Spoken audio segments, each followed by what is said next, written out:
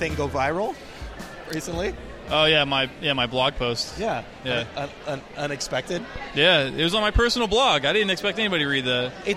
I wonder if it's better on the strength of like not expecting a lot of people to have ever actually read it. Yeah, like as opposed to if I had it on Boing Boing or something. Well, yeah, I mean, it would have been a very different piece if you knew offhand that a lot of people. Yeah, that's true. I only wrote it just to like send a link to people because I always get people that write just say like, how do I be a cartoonist or whatever, and then I just got sick of just going through it, so I was like, I'll just write it all down and I'll have something to just send people every time they ask, So what's the big takeaway there from the whole? What's the piece? The gist of the piece?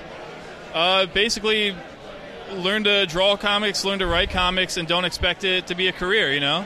It's funny. I mean, it's funny that it did end up becoming a thing because it seems like pretty straightforward advice at the end of the day. Yeah, but it's a lot of stuff that people don't want to hear. Yeah, people have like a lot of ideas about what cartooning is, and that they're gonna be able to quit their job from doing comics or something like that. And it's like that's not the right reason to get into it, and it's like not for everybody.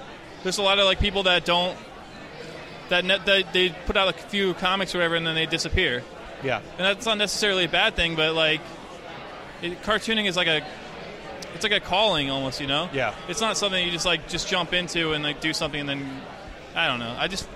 Well, it's what I had that I had that moment where I was talking to like a cousin who wanted to become a professional writer, and I had a moment where I was talking to him like oh shit, like I've become that guy. I'm now the guy saying to him that this whole like don't do this thing unless you feel like there's nothing else you could do. Like I'm now spewing that cliche. I know, but I've now lived that cliche. Yeah, I know.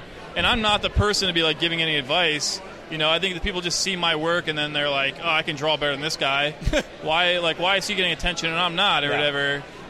So they're just like they think I know some kind of magic secret that they just want to get a hold of. And there isn't a secret. It's just you just put out work. That's all. You just have to keep. I mean, I don't know. But did you think? Did you think from the beginning that you were going to be able to do it professionally, or no? But even if I wasn't, I would still be doing it. Yeah. I mean, that's just what I do. It's just it helps me. Like it was weird because when I first started doing comics, I didn't even necessarily like drawing that much. But like forcing myself to do it, I got into like drawing a lot, and now. Yeah. It's all I do, Yeah. Like I like made myself like it, so I know anybody can, but not everybody has that urge to do that, Were you weren't the kid just drawing? I mean, I drew as a kid, but then as a teenager, I kind of fell out of it and was a skateboarder and all that stuff, And then I started getting into painting a little bit, and then when I got into comics, my drawing skills were so crap, and I had to like relearn how to draw all over again. But like just continuing to do it, you get yourself in the habit of doing it all the time. Why was that the thing that you were drawn to doing? Like, why not just be a writer? Well, that seems more difficult to me for some reason. Really? I don't know. Yeah, I mean, being a writer is pretty hard. Sure. So is drawing comics. I guess so. So is skateboarding. Let's be honest. Yeah, sure. I don't know. That's a good question. I think there's some visual about it because when I was trying to be a painter, I remember I would always put words in my paintings, and I was taking painting classes, and they kept telling me like, don't put words in this. If you put words in your painting, then it's not a painting; it's a sign, and all this stuff, Because I just wanted it was all about just like communicating something. So like even my paintings were like narrative. So it seems like it's like I should have been doing comics all along because I was like. I could accomplish what I was trying to accomplish with my art anyway, I guess maybe the better question is, like, if you actually didn't enjoy doing it, the drive was just so strong that it overpowered that. Well, that was because when I saw Crumb, though, that was like what really got me like I just got like so amped on comics as like a personal thing.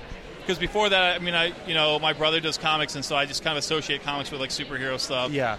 So then, like when I saw Crumb, it was like, wait a second, no, like.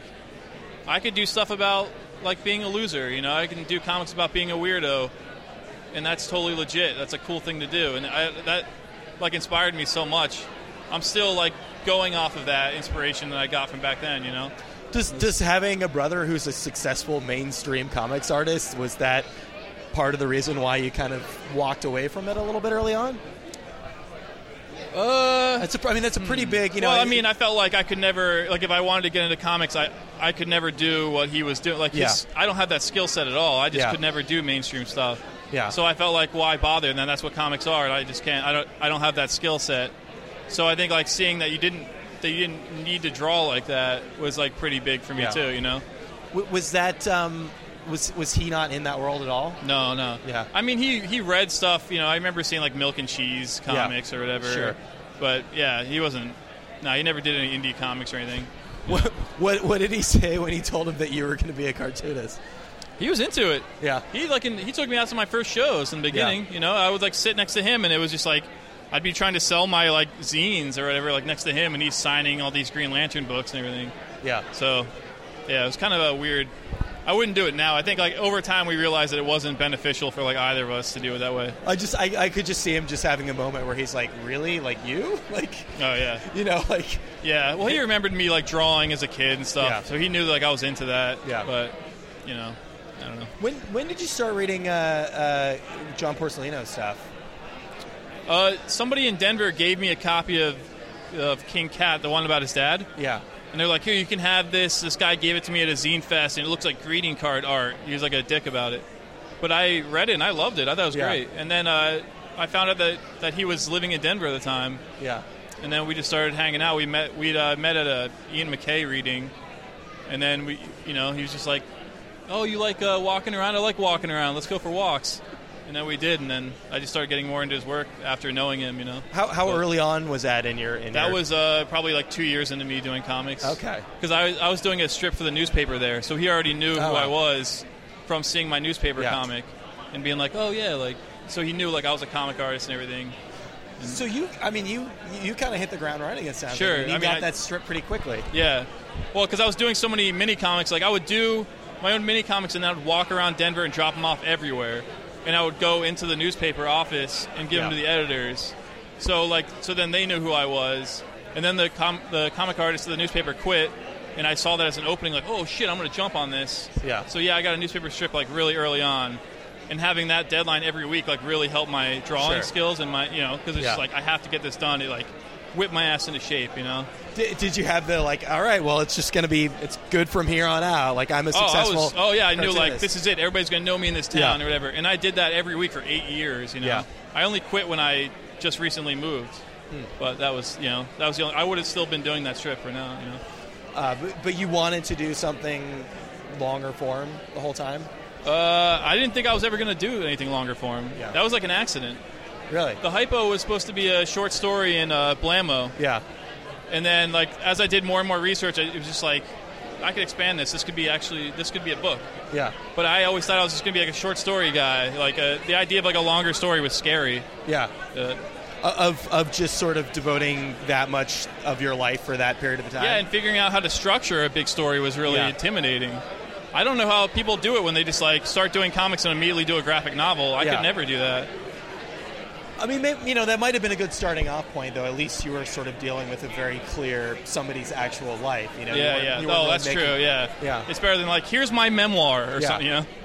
That was interesting too, because I remember when that was coming out, and I remember reading. I think like right before it came out, I read the book about the melancholy young Lincoln, and I understand why when you read that it was clear that like that's an interesting thing to explore in a full. It was fascinating, yeah. I'm still proud of that book. I never see it anymore, but I don't know. It's around. Yeah, it's around. I'm sure somewhere. But, you could have become the historical fiction guy. I'm not interested in that, but no. Nah. It was fun though working on that book? Oh yeah, it was great. It was really satisfying doing all that research and stuff. It was great, you know. You're somebody who very clearly enjoys drawing period pieces too. No, I don't know what that is, because right now I'm like illustrating a Johnny Appleseed book. Really? I didn't write it. I'm just illustrating it. Yeah. And so it's like it's just a return to that, you know, drawing like big lapels and all this stuff, and I'm like, it feels like it's like 2011 all over again or something, you know. This is something that like we come back to a lot on the show. It's something that's really interesting to me. It's something I quote a lot. It's an old interview I did with Jaime Hernandez where he said, if you're going to draw if you're you're going to draw something in a comic form, like make sure you really enjoy drawing it. Make sure that it's something that you want to draw over and over again. You know, for him, it's like women and cars. Yeah. So, I mean, because I suspect that that's a pretty big part of why comics were not fun, or at least like difficult for you early on, was the repetition of it. Oh yeah, all my characters, like it would be the same character and they look different, like every panel. Yeah. So, that was definitely difficult for sure. But the historical stuff is just something that you've keep getting back to because you enjoy it. It is fascinating. Yeah. You know, I am interested in that stuff, but I don't want to be like pinned down as like anything though. I don't want to be like a story cartoonist. I don't want to be like a depressing guy cartoonist. Yeah. I don't want to be like a goofy, funny cartoon. Like I don't want to be any of that stuff. I just want to do whatever I feel like doing it whenever I feel like it. Well, you know, Blammo's a pretty good kind of microcosm of that, right? Sure, I mean, is that what attracted you to sort of the the 8-ball format of just doing whatever I feel like doing. Yeah. You know, and then always having a place to put it. I'll just put it in the same place. You know. The series is something you think you're going to keep coming back to? Yeah. As soon as I'm done with the Appleseed book, I'm going to return to it. I'm going to do another issue of Blammo. Just for the ability to kind of like work on shorter form. Well, things. I want to serialize the next. I have like another book in mind that I'm kind of putting together. Yeah. And I think it'd be good to actually try and serialize it in Blammo this time. Yeah.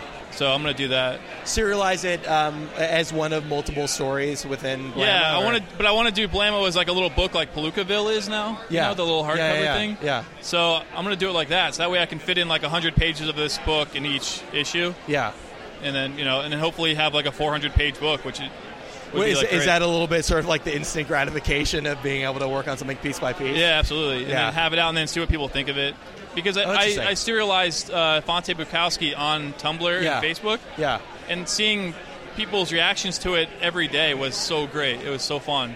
Did that actually inform the book as you went on? Yeah, it was like, well, I mean, I kind of knew what the book was going to be. Yeah. So I didn't change anything, but I think it just got me more amped up to do it, to keep it going. It's like seeing that people were like really into it, you know? You would have just kind of abandoned it, I would have just been like, nobody gives a shit. What am I doing in my life? But there were no examples of some of feedback that you got that made you actually like change something? No, actually, I thought it was really funny when I would see people guessing what was going to happen next. Yeah. They're like, that girl's going to steal his book or whatever, you know, and then I'd be like, nah, that's not what's going to happen. Was it ever accurate? No, except for when people guessed. You know, in the book, he gets an idea for a story and he writes it, and it turns out it's just a ripped-off version of like I can't remember the book it's called right now. The Milan Kundera. The what? Unbearable Lightness of Being. Yeah. But so I saw some readers like guess that, like, sounds just like the Unbearable Lightness of Being. I was like, damn it. Like, yeah. So is there a little bit of you in that? Have you had that like? Oh yeah. Where you got really excited about an idea and it was. Somebody had already done it? Not that in particular, but there are pieces in that story that are like me, where like there's a scene where he like goes to a Dave Eggers reading, and then the people are like, I got my short story, I'm going to give it to him, he's going to publish it in McSweeney's or whatever, you know, that like struggling writer thing to do. Like, I'm going to give this guy I really admire my short story, and maybe he'll help me out. I did that actually. Like I went to a Dave Eggers reading in Denver. Yeah. And after I had him sign my book, I was like, "Here's my mini comic. I'm a cartoonist." It's funny though. I mean, like, and part of the reason why you can kind of like give that advice of, the sort of the struggling writer advice is because things have actually worked out pretty well for you. Like in the grand scheme of things, like you haven't really been doing this all that long. Like you got a pretty quick start, I think. 10 years, but I did it really. But you I ramped worked up really hard quickly. though, man. Yeah. I just I put everything into it. That's all. Yeah. So I don't know. Yeah, I don't know. But I don't know what the secret is though. Like. But I guess it's sort of like because I was thinking about this before as far as like giving that giving that advice to somebody, and the reason why I was able to give my cousin that advice of like, don't do this, is because I've had some success doing that. Right. You know, like you have to have achieved some certain amount of success to be able to have people listen to about how miserable and unsuccessful that you've been ultimately. I know. What's interesting too is I remember I remember feeling like I need to have a publisher. I got to have a publisher or whatever, and then having that be as a goal. And then after I actually got a publisher, I realized, like, this isn't even all that important. Yeah. But you can't tell anybody that because they don't understand that. They won't listen. When people are like, how do I get published by Fantagraphics? And you go like, you really don't even need to. You can do your work, and that's great, you know? Clearly there have been certain advantages to doing it, or else you wouldn't that's true, but I mean, you know, if you're a self-publisher, that's not, like, less valid, you know? Yeah. I mean, that's just as great. It's hard to explain, but, like, you don't really need that. Well, I guess in a sense, I mean, you know, the Blamo stuff is a little bit sort of more true to the roots and the things that inspired you initially, right? I mean, Well, I would have kept doing this. Even if Fantagraphics had never published me, I'd still be doing Blamos and still be self-publishing stuff, you know? What's the story on the Johnny Appleseed book? Paul Buell. Do you know Paul Buell? Yeah. Yeah, he wrote it. Interesting. And I'm illustrating it, and then Alternative Comics is publishing it. It's a comic? Yeah, it's a graphic novel. Interesting. And then they want it by January 1st. Okay. And there's no way in hell that's going to get done. How far into it are you?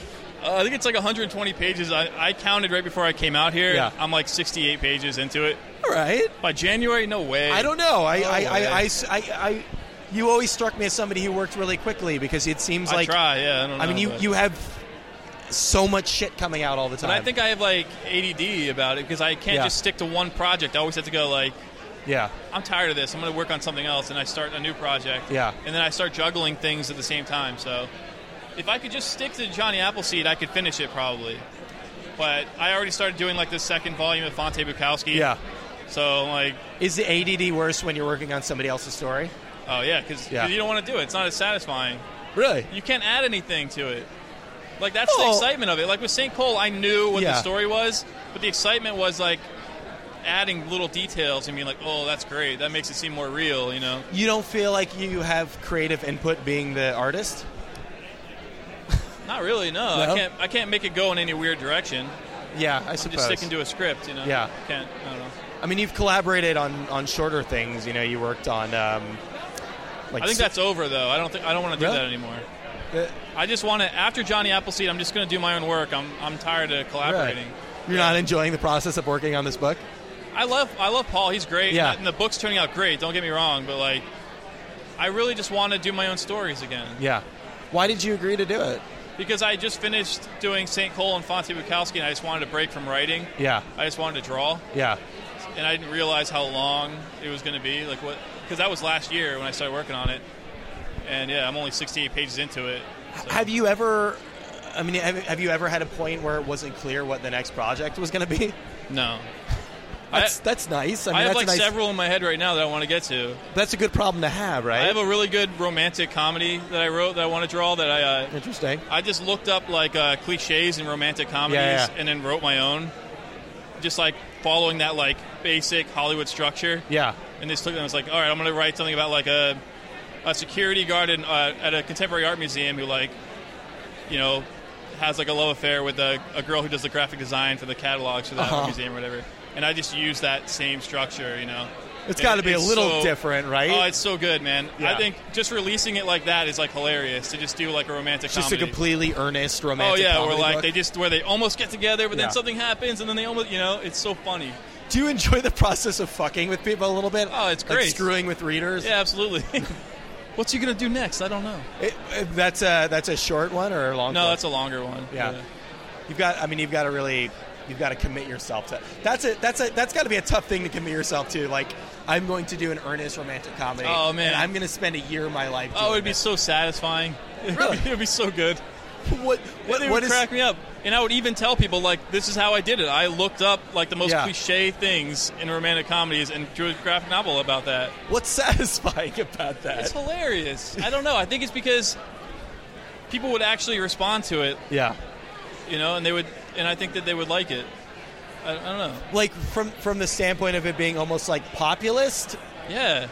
Like just like they would recognize that. Yeah. I think they would like recognize what it was while they were reading it. Yeah. And they would get into it the same way that they would get into any of those movies.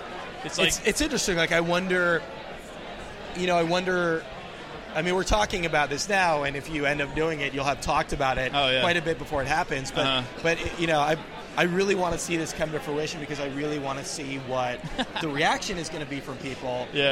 People who enjoy it completely earnistly, and then people are like, well, this is this is like some ironic thing. Yeah, exactly, right? I mean, that was like, did you see the movie, what was it called? It was a Michael Showalter romantic comedy.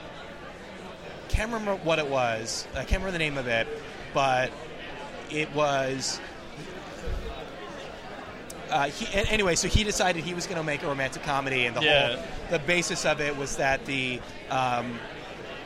star of it was a person who's usually sort of on the periphery of the romantic comedy. Okay. But what's interesting about it was the reaction to it, because he wanted it to be a really earnest movie, and people are like, no, but you're Michael Showalter. Oh, yeah. So nobody really knew what to do with it, right? I mean, it was just like... Well, I think even seeing how people would react to it is interesting enough for me to do it. Doing a comic as a social experiment. Yeah, like what are they going to say about this? I don't know. Let's find out. Well, that would be a good thing to serialize online, right? To actually watch that as it's coming in. Yeah, like I want to serialize the next Fonte Bukowski online too, but I don't want to do it on social media anymore. Like I want to actually do it on a website. Yeah, but I don't know. And Fantagraphics is fine with that. Yeah, they were great with me doing. I mean, I put every page on Tumblr and Facebook last year, and then the book sold really well, so it didn't hurt sales at all. Is that part of what's making the Johnny Appleseed kind of a pain in your ass? Is that like nobody sees it? Yeah. I don't know. Maybe that's true. Yeah. So you think that like just from here on, most of the stuff you're going to be doing, there'll be some form of like online version of it? Maybe. Yeah, I don't know. I don't know. Maybe not the Blamo stuff that I do next. Yeah. But then I might do But Blamo is like, this is like the paper version of doing that in a way, right? Yeah, maybe like I'll just do I'll be like, I need something online. I'll do another diary comic or whatever, Yeah. You do you end up working on multiple things at the same time? Yeah. Always. I'm always working on multiple things. How do you get anything done that way? I don't know. I just finished the comic for Josh Bayer that's like where he like hired like alternative comic artists to pencil these superhero comics. Okay. And then he hired old Marvel inkers to ink them. And then Rick Parker, who's like an old Marvel inker, lettered it. Yeah. So like I did mine with Al Milgrom. It's like it's the most ridiculous thing, but it's like really cool. It looks great. But that's got to be nice, just like doing just sort of shorter one-off things like that in the meantime. And that kind of keeps it fresh. But I'll always have something coming out, I hope. I don't know. You just go crazy if you're just working on the same thing for too long.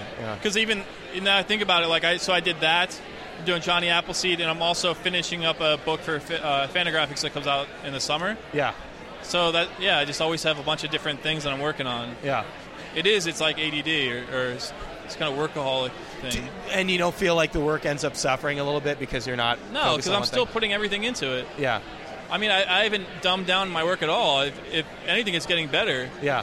Because going back and editing the pages I did for Johnny Appleseed, I look at some of the stuff I did last year for it, and I'm like, oh, Jesus, that drawing's terrible. Yeah. I should fix that.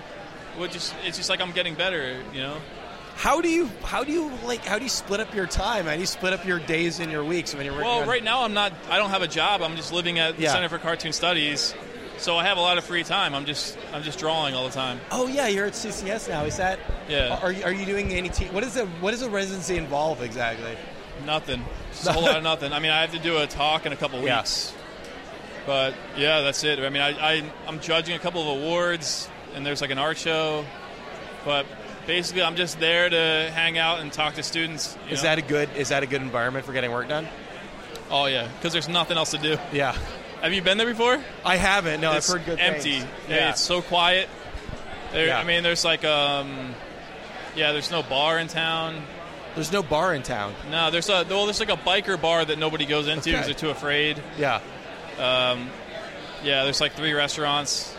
I mean, he went to the Overlook Hotel to get some work done, right? Oh, yeah, well, I live in the hotel right now. I live in the Hotel Coolidge. It's weird. And you're not going crazy, though? Not yet. When it starts snowing, I probably will. Yeah. Is it nice being around those, 20-year-olds? No. No. You don't feel like their energy is... No, they're great. And they're actually really super hardworking cartoonists, too, so that's fine. There you go. That was Noah Van Sciver. Thanks so much to him for taking the time to do that. Did that a while back at the Comics Arts Brooklyn show. Thanks to Jack for setting that one up. Always fun speaking with Noah. It's been a while. I can't remember. I think it's been since the Daily Crosshatch days since I spoke with him. So good catching up. He's obviously done a lot of very successful things since then, including most recently in 2015 alone, 3 books, St. Cole and Fonte Bukowski, both out on Fantagraphics, and My Hot Date on Kilgore. Lots of good stuff coming up from him. Thanks so much, Dan, for taking the time to do that. Lots of good stuff coming up for us. Got 2 more interviews for the price of 0 on this show. Coming up next, we'll be speaking with Derf. What struck me about the Dahmer book was that you had been sitting on this story. You had to know that you had the potential for a really great, really exciting book on your hands. Oh, yeah, right from the beginning, yeah. Within a few weeks after the story broke, first I had to deal with the psychological trauma of actually having it happen to me. But very early on, yeah, it's like, wow, this will make a really great book. It just took a while to, first of all, acquire the skills to tell the story, because I wasn't doing long-form narrative at that time, and then to find a publisher. It was hard to find a publisher? Yeah, oh yeah. Really? Yeah. Because of the subject matter, or? I don't know why. Yeah. I think it was a combo that I was an unknown at that point in the comic book world, I was doing the comic strip, so I thought there'd be some crossover there, but there really was not. And it creeps some people out. It was rejected by virtually every comics publisher, which I take great delight in reminding them of now that it's in it, it's 10th printing. Yeah. But I was taunting Eric Reynolds at Fantagraphics a couple weeks ago, and he said, it landed where it needed to land, and he's absolutely right. It needed to get to Abrams, and it did get to Abrams, and it worked out for the best. But that was a story that you needed to distance yourself from a bit in order to tell it, to sort of at least kind of assess it. Well, I really didn't start working on it in earnest until he died. Yeah. Because I just didn't want to be part of that whole tabloid sensation. I didn't want anything to do with that. So I just collected material for a while. And then when he died, I started tentatively working on it, and that took, another 5 years. And that's when I tried to pitch it first, and then it got rejected by everybody. And then I shelved it for a while, and then I came back to it in 2010 or so. And that's when I did the final version. It's interesting. It seems like people breaking in. People who are starting to do comics now. Everybody's almost immediately working for long form. Everybody wants to just work toward that first big book. So it's the golden age of graphic novels right now. It's just amazing, and this is the one area that really seems to be growing. So if you can get a book, if you got a book in you, it's a good time to be doing one. But I just lucked out on that as far as that goes. But that happened. The new book has just come out. You've sort of started this, second career for yourself. Oh, very definitely. Well, it's more like a third career, actually. I've had a couple reboots. Yeah. But this is the most successful one, and it's great fun. But it sounds like you had a couple books in you. You just didn't. Was it an economic factor? Was it just not really feeling like you could sit and work on the same thing for 6 months? No, it was more. You mean early on? Yeah, I guess why in the 90s why go into the weeklies instead of. I don't know. Honestly, I can't really come up with a logical answer to that. Like in 1989 or so, I'd quit daily newspapers. That was my first career, doing cartoons for them, and was trying to figure out what to do, and I wanted to go into this all comics thing, and I was working on it. I was working on like a comic book title. Maybe I was thinking like maybe do a Hate or an 8-Ball type thing, and I was working on a weekly strip, and I was working on some other things, and the strip just came together first, and I don't know why I decided I had to do one or the other, but that's what I did. And well, I think ultimately that's not necessarily a bad approach, right? I mean, the flip side of that is you try to focus on too many things at the same time. You don't do any one of them particularly well. Yeah, well, you can make the argument I still don't do that. But, the strip was fun. It was fun for, 15 years. I mean, I made a living at it. And I'm proud of it. I mean, it's kind of very ephemeral because, it was of its time and of its place. Yeah. And you look back on it now and you can't really even make sense of it. But it was fun while it lasted. But I'm enjoying doing books. I mean, it's been a great reboot, and I walk around with a smile on my face. So you get the sense that like you should have tried to do this a little bit sooner. Oh, very definitely, yeah. Especially now that weekly papers have just kind of gone on the toilet. Yeah. You just think, well, I just wasted 15 years of my life, but you really can't think along that. Well, no, I mean, we all, everybody's working a job, just because it's through a newspaper and it's not, it's not like a physical thing that you can hold on to doesn't mean it was wasted time, and ultimately, I mean, maybe, hey Gabe, ultimately, there's Gabe from Desert Island taking our photo on his iPhone. I feel like I can't talk about anything real while distracted. But I mean, maybe it's for the best from the standpoint that like you had to force yourself to build up those tools, and especially with not only doing something regularly but having all of these non-artificial deadlines. You must have just been a much stronger cartoonist having done something regularly for so long. Well, maybe. I don't know. My books don't really look anything like my strips, so it's kind of, which was by design. I mean, You mean aesthetically, or? I mean, artistically, stylistically, intellectually. I mean, it's a whole different process. And one I enjoy a great deal. I did enjoy doing the strip at some point. I do remember that. It's hard to remember, It's at the end it was harder to write. Once I started doing books, it became almost impossible to write the strip. I just couldn't think in terms of 4 panels anymore, and it became really kind of an ordeal. So I was happy to close it down. A little bit for economic reasons, I assume. I mean, I was still making money doing it. But you saw the end coming. Oh, absolutely, yeah. Well, I mean, a lot of those guys, the other weekly guys, have all like spun off into online things. Sure. They've managed to. Most of them are making just as much money now as they were before. They just do it in a different way. Yeah. And I could have done that, but I just thought, I'm bored with it. I mean, I want to do something else. Well, it's one of those things too. I mean, I was thinking about this. I'm talking to Bill Griffith later, and I'd had a conversation with him a while ago, which is something along the lines of like, okay, well, when are you working on your book?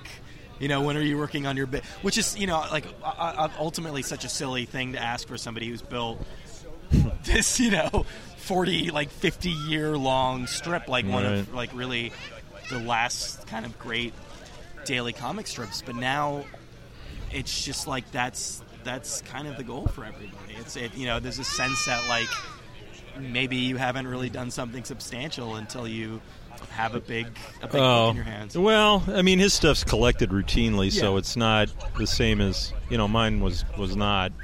I mean, a book has a permanence to it that is really, from an ego standpoint, is very appealing. Yeah, people put it on their shelf. It stays with them. It becomes part of their lives, and that's cool. It just seems a lot more substantial than a comic strip, which people tripped over piles of them as they walked into the coffee shop. Maybe they grabbed it and flipped through it and paused on your strip for 5 seconds and then went on. That's all it was. But on the other hand, it had an immediacy. I mean, you drew something and then 2 days later it was in print, and that was kind of cool. But it's just an entirely different a different thing, different payoff.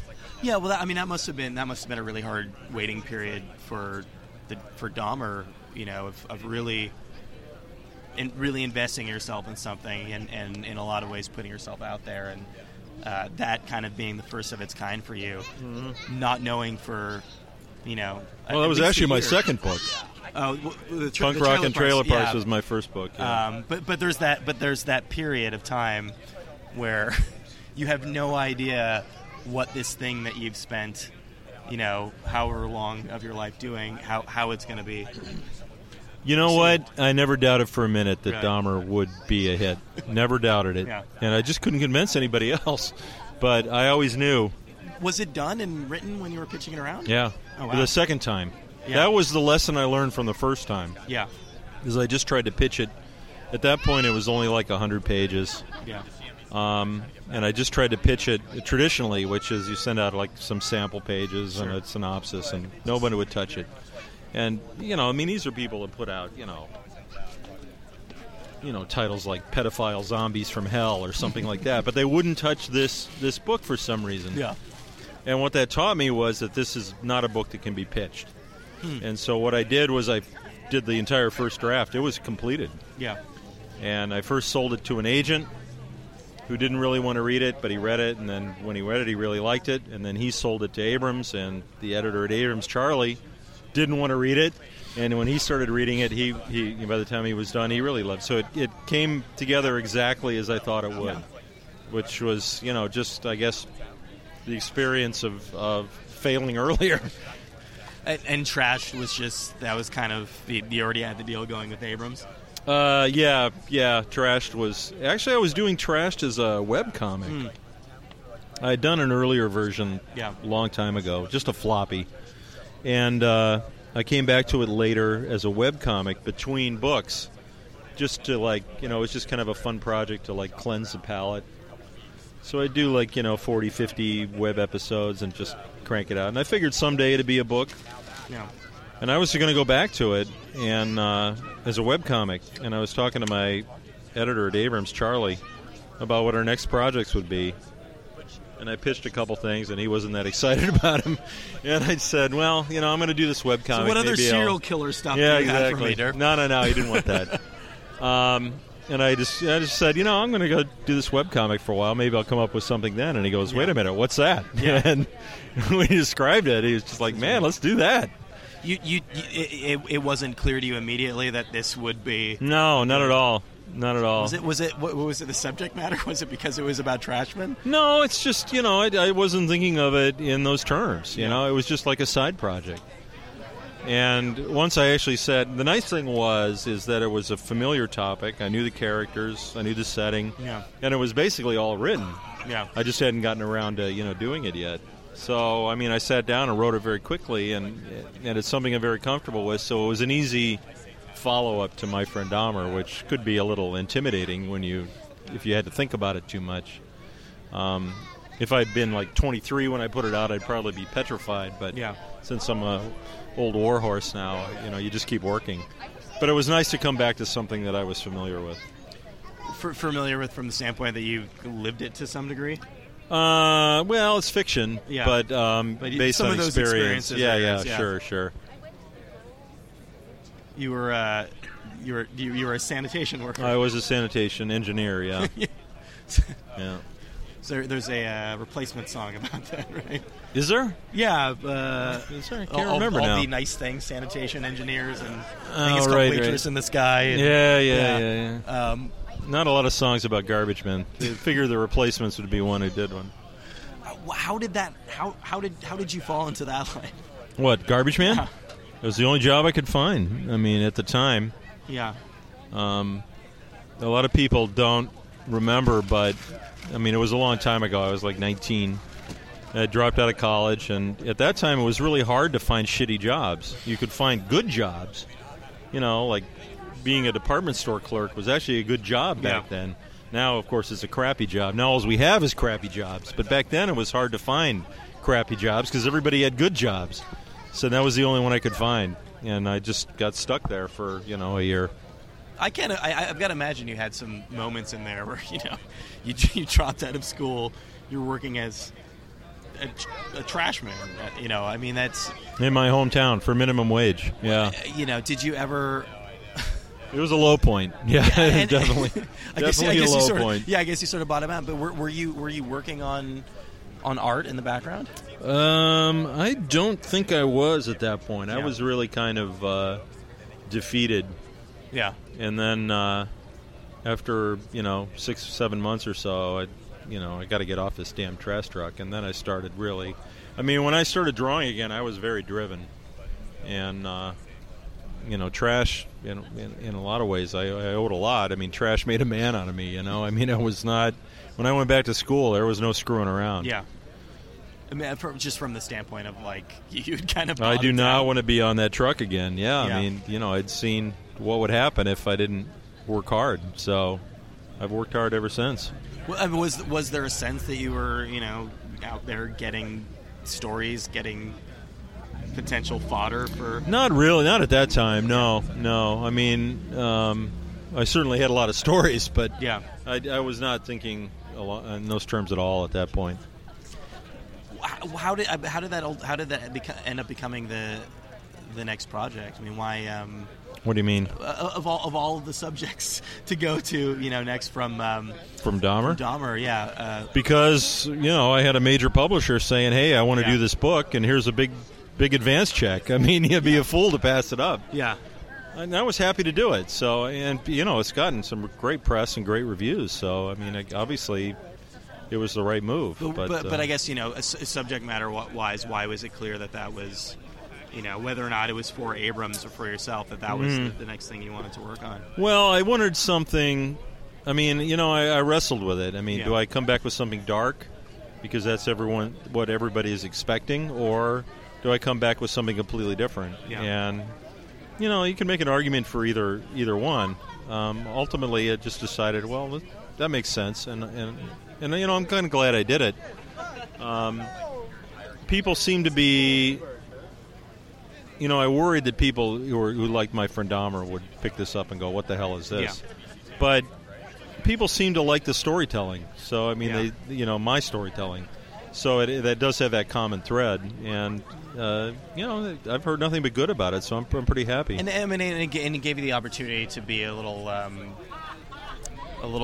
I guess, explore some sort of broader themes with in terms of. Well, you try to do something different. I don't want to keep doing the same thing over and over again. Yeah. I mean, what everybody asked was, well, now you're going to tell the rest of Dahmer's story. Yeah. And it's like, no, I'm not going to touch that. I mean, I have no interest in that. But I guess I mean from the standpoint of it's not just when you're telling the story of people who are taking out the trash. I mean, obviously there's a much broader story about society. Oh, sure, yeah. Well, I mean, you like to make. I just don't want to tell, stupid stories. I like the combination of the stupid and the smart. That's like my yeah. My trademark, mixing the stupid and the smart. So I thought that was really interesting stuff. I didn't know that anyone else would think it was interesting. But, again, my editor, and this is what good editors do, he said, no, that sounds great. I mean, that sounds really interesting. Let's do that. So, I mean, he kind of prodded me into that. Do you miss the regularity or I guess in the sense that security is not really the right word. No. But just sort of the knowing exactly what you're going to be doing day in, day out when you're working on a weekly strip for a paper? No, I don't miss it. Yeah. No. I mean, I did it for a long time, probably too long, probably like 4 or 5 years too long, and I'm done with it now. Yeah. So, I mean, it feels good to move on and do something else. And you're already thinking about or working on the next book? No, not really. No. This one just came out last week. So I got to promote it for the rest of the year, and then, early next year I'll start pounding out ideas for a next one. It's kind of nice, right? Being able to take a little bit of time. Well, I work like a dog to get this book done. I flipped it around in a year, which is insane because it's 240 pages. Yeah. It should have taken 2, so I basically cut that time in half, and I did it by working 7 days a week, 14 hours a day, and I won't do that again. So, but I wanted to get a book out this year, and the thing with books is, they only put them out twice a year, my publisher, so we got to hit a deadline. And I hit it, but it was at a cost, so I was working pretty damn hard. I mean, I deserve some time off. It sounded like you were really confident about how Dahmer would be received. Are you sort of surprised at all by how well the new book's been received? I'm surprised. It came out in France first, actually. Oh, really? For weird reasons. I mean, Abrams is my main publisher, but it came out in France French first. Love trash.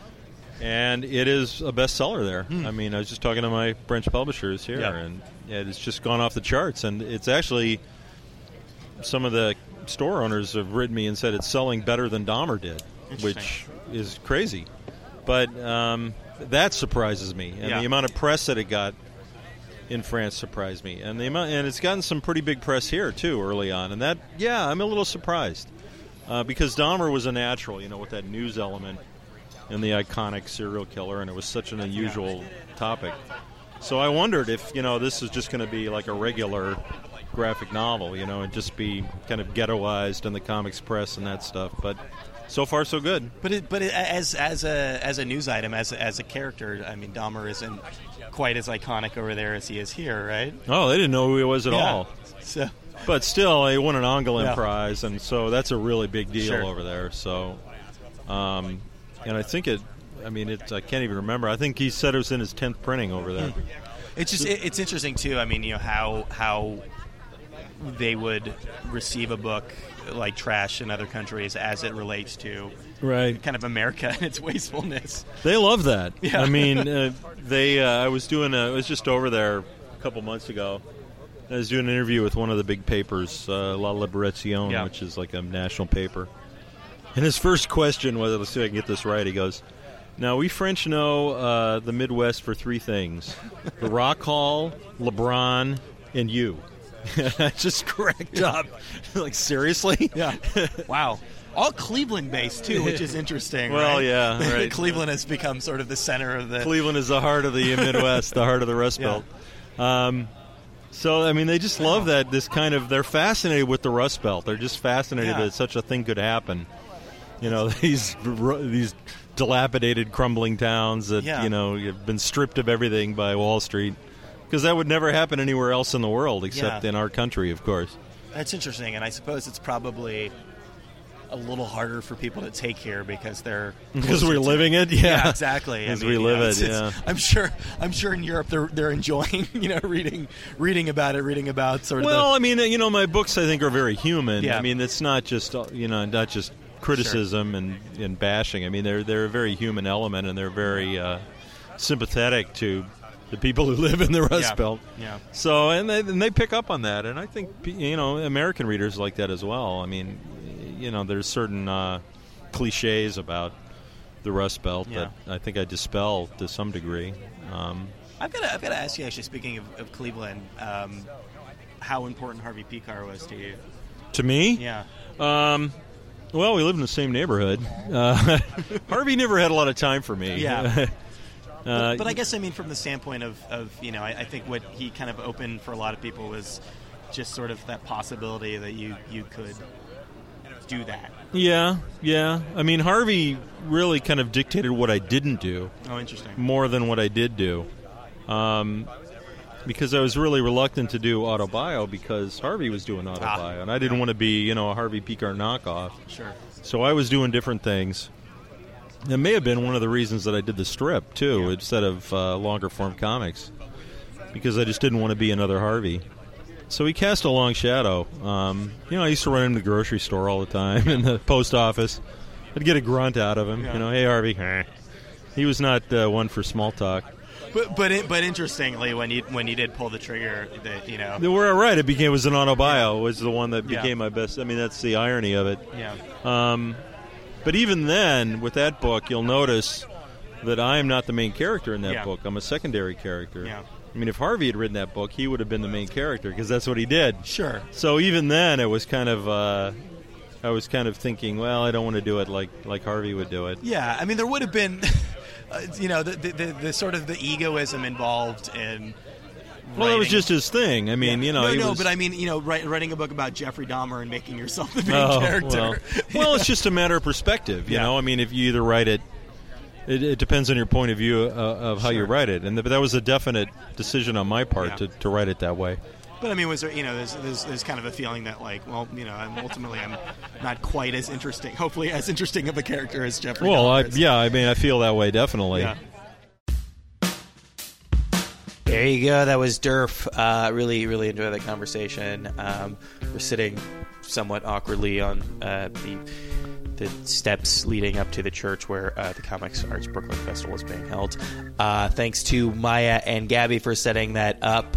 They are from Abrams Books, and they put out his most recent book, Trash. Highly recommended.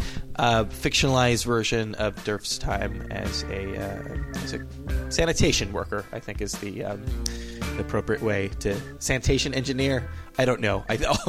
All I know about working in the garbage industry comes from that one replacement song. Thanks to him for sitting down. Recommend Trash. Highly recommend My Friend Dahmer, which is easily my favorite book of the year when it came out in 2012, which is a memoir about his time growing up around Jeffrey Dahmer, of all people. Also, Punk Rock and Trailer Parks from a few years back is also really terrific. Everything. I recommend everything Derf's put out. Thanks to him for taking the time to do that. Got one more interview coming up with Tommy Mastari from Fantagraphics, so stick around. The nice thing about wordless comics is it doesn't matter what language it's in. Yeah, it kind of breaks the barriers. So. Yeah, it's... do you prefer doing the pantomime? Well, I think it's quite natural way of storytelling for me, actually. Interesting. Because, when I started to make comics, actually, I had lots of dialogue and text inside, but it never really worked that well. And I started to take away the text, and it was getting better, and in the end, there was no text at all. That's and interesting. Then I found out, okay, this is my way of doing it. But it took like maybe 5 years to find it. So what wasn't quite working about the dialogue? Well, I always felt that it's like too much. It explains too much. Yeah, exposition. So, yeah, and I think I don't need it actually. And I also I'm fond of like stories that don't have real ending, for example. Yeah, kind of like that. That gives you thinking. Or and a lot of the wordless ones are. Open to interpretation. Yeah. Right. So, you have to sort of project a little bit of yourself in there. Yeah, to understand. But it's like in my Mute comics, it's usually like they start from the middle and there's you kind of miss the last panel usually. Yeah. So who some of it reminds me of Jim Woodring stuff at all. That's Frank a little bit. Was that influential? Yeah, of course. I read my Frank. Yeah, so. but you ate your vegetables. And, I also like it a lot. So but this I don't know. It's like have you read the Book of Samuel? This like Mute, completely Mute. That actually I created it so that I just tried to play with body language actually in my sketchbook. And I used this character to play with. And in the end, I went to Africa, West Africa, for like 2 months. Yeah. And started to like draw there the nature. Yeah. And then I realized, okay, this is the landscape for this character. Huh. And I created like short story. And then after that, I got more and more ideas. And there was a book. You had a character floating around in your sketchbooks, and you didn't know what to do. And I really played a lot with that. Yeah. Just about body language to like kind of study that body language, and that's how it got born. And he's got kind of a blank expression too. Yeah, it's I kind of like giving myself like limitations. Yeah, and that's like one way that I cannot express through his face anything actually. So it's more in the actions, what he makes and does. Yeah. It's actually like a statement usually. It's interesting because it sounds like you treat it almost as like an exercise. It's like something that you're doing to make yourself better at making comics. At least the way it was originated. Yeah. Well, it's funny. I mean, when I sketch like someone, for example, I do it in really small scale. But I can never copy the body language right from the sketches. But it's always better in the sketch actually. So I don't know why, but it's really difficult actually. So, Do you show it to people before it goes to press? Do you make sure that people understand kind of what's going on? Yeah, well, it's like I'm Kuti Kuti. It's a Finnish collective I've been working in for 10 years. Yeah, and so it's like 40 artists actually, and we share this studio. So I usually read they read my stuff before publishing, and just to sort of make sure that you know, because it's make sure that it makes sense on paper. That it, and it's I mean it's I think Mute Comics, it's kind of difficult. I mean, it's, because you can read it in many ways. So you really have to be like focused on what you're actually telling. Yeah. And kind of like also like read yourself the story like as many times as possible, and kind of like try to find the real content inside it. So. Are there stories that you would like to tell with words but are just impossible to do silently?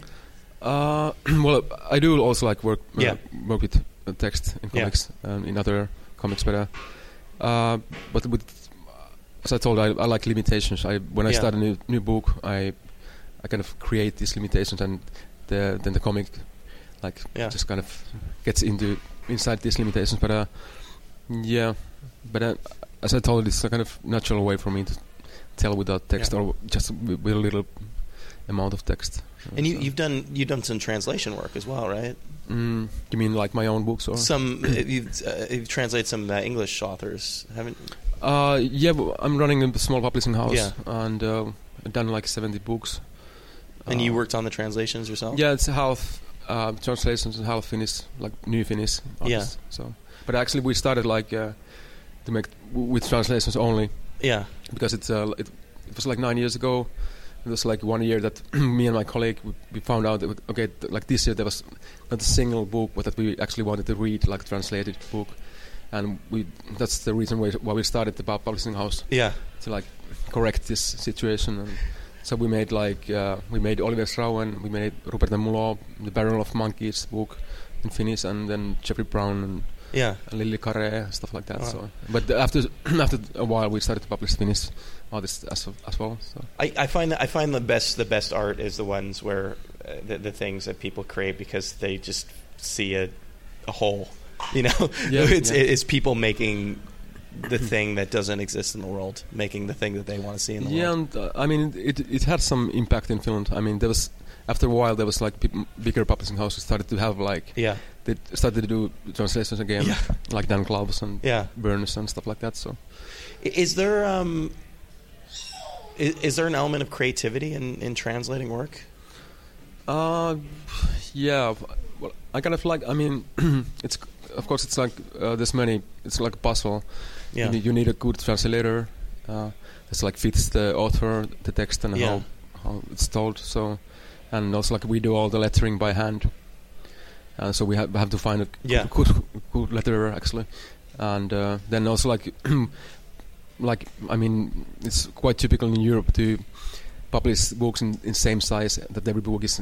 I mean like the French way of they like their big books. So, but we did it like kind of opposite, that we always thought about the work and then let the work decide the size actually. Oh, interesting. So all of our books actually different size. Yeah. Some are really big, like but we made like Gary Panter's Jimbo, like 2 books in one, Purgatory and Inferno. Yeah. And Purgatory, it was like most complicated work I've ever done. I mean the translation took like the first translator took like 3 months, and then he said like I cannot do it. It's too difficult. And, so you took it over? No, then we found another. It's like a Finnish poet who studies like medieval poetry and is really like a genius in pop culture. That's interesting. So he had kind of had this kind of background that fits in Jimbo. But you've done some of the translations yourself? No, I'm not a pro. So so we like hire real translators. I'm just wondering if that's sort of it must give you an interesting perspective and storytelling and of that problem of having to translate. Yeah, but we really want to have like good translations. It's really important. I mean, and it's also like the Finnish language is so different actually from English. So we have so different like word base. So it's we need a good translator to do it. So is there access to outside comics there? I mean, Helsinki, and is there a big comic scene? It's quite big actually. It's been going on for quite a long time. So, and we have like the Helsinki Festival. It's like 30 years old. It's like third oldest in Europe actually. So, and but it's still more. It's like small press. I mean, it's not a business in Finland. There's just like few bigger publishing houses doing like mainstream stuff. So it's quite alternative. Yeah. And because people are not doing it for money, then it's also quite interesting because they have their own voice and they tell stories. Nobody's telling them what to do. Yeah. But it's for like contemporary artists like me. It's most of us like publish outside Finland as well, in France and also in Germany. But you're able to make a living doing it?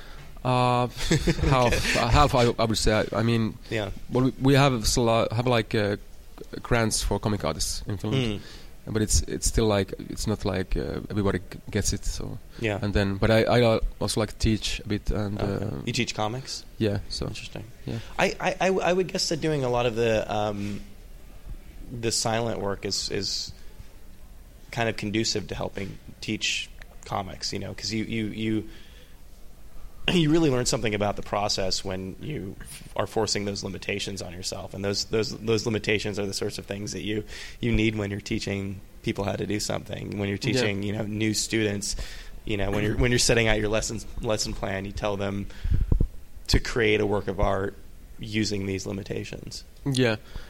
Actually, I'm mainly focused on teaching nude comics. Oh, really? And like interesting. Colors and comics as an exhibition.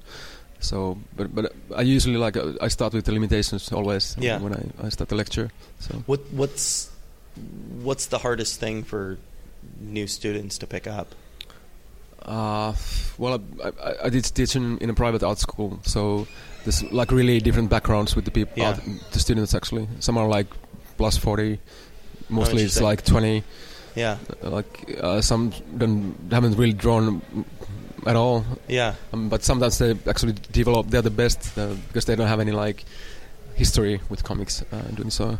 That's interesting. As somebody over 40 wanting, what is it? What is it that's bringing them to comics? Is it just?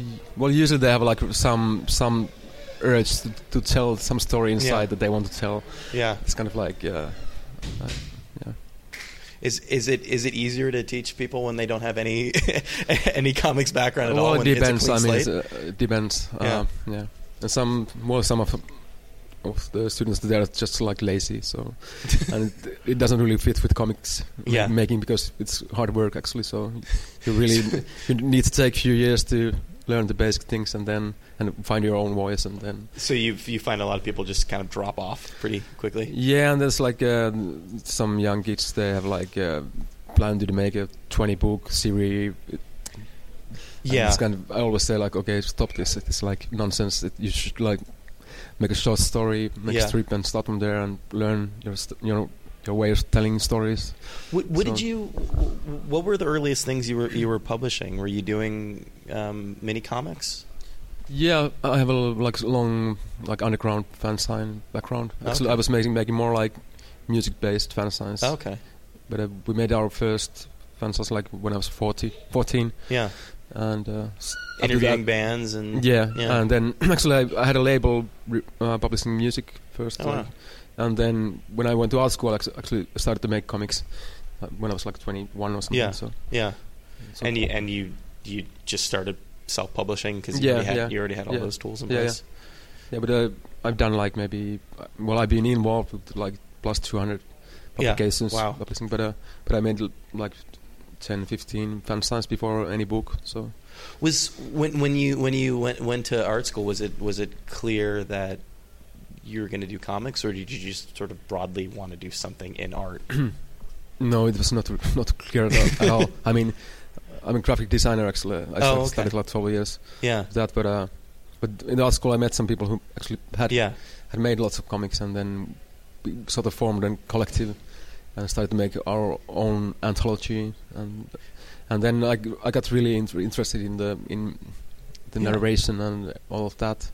But still, like when I went to do my master's degree in Helsinki, I planned to do typography actually. Okay. But then but I don't know. It's like I'm really fond of like it's really interesting for me still. I'm like making comics because every year I find something new. Yeah. And I also like I mean, not only in my own work, but I have like new artists that they have something really new in comics, actually. And ultimately, all these, comics seems to be a good culmination of all of these tools that you picked up over the years. So, self-publishing, typography, graphic design, comics is a way that they all. I'm really using all this.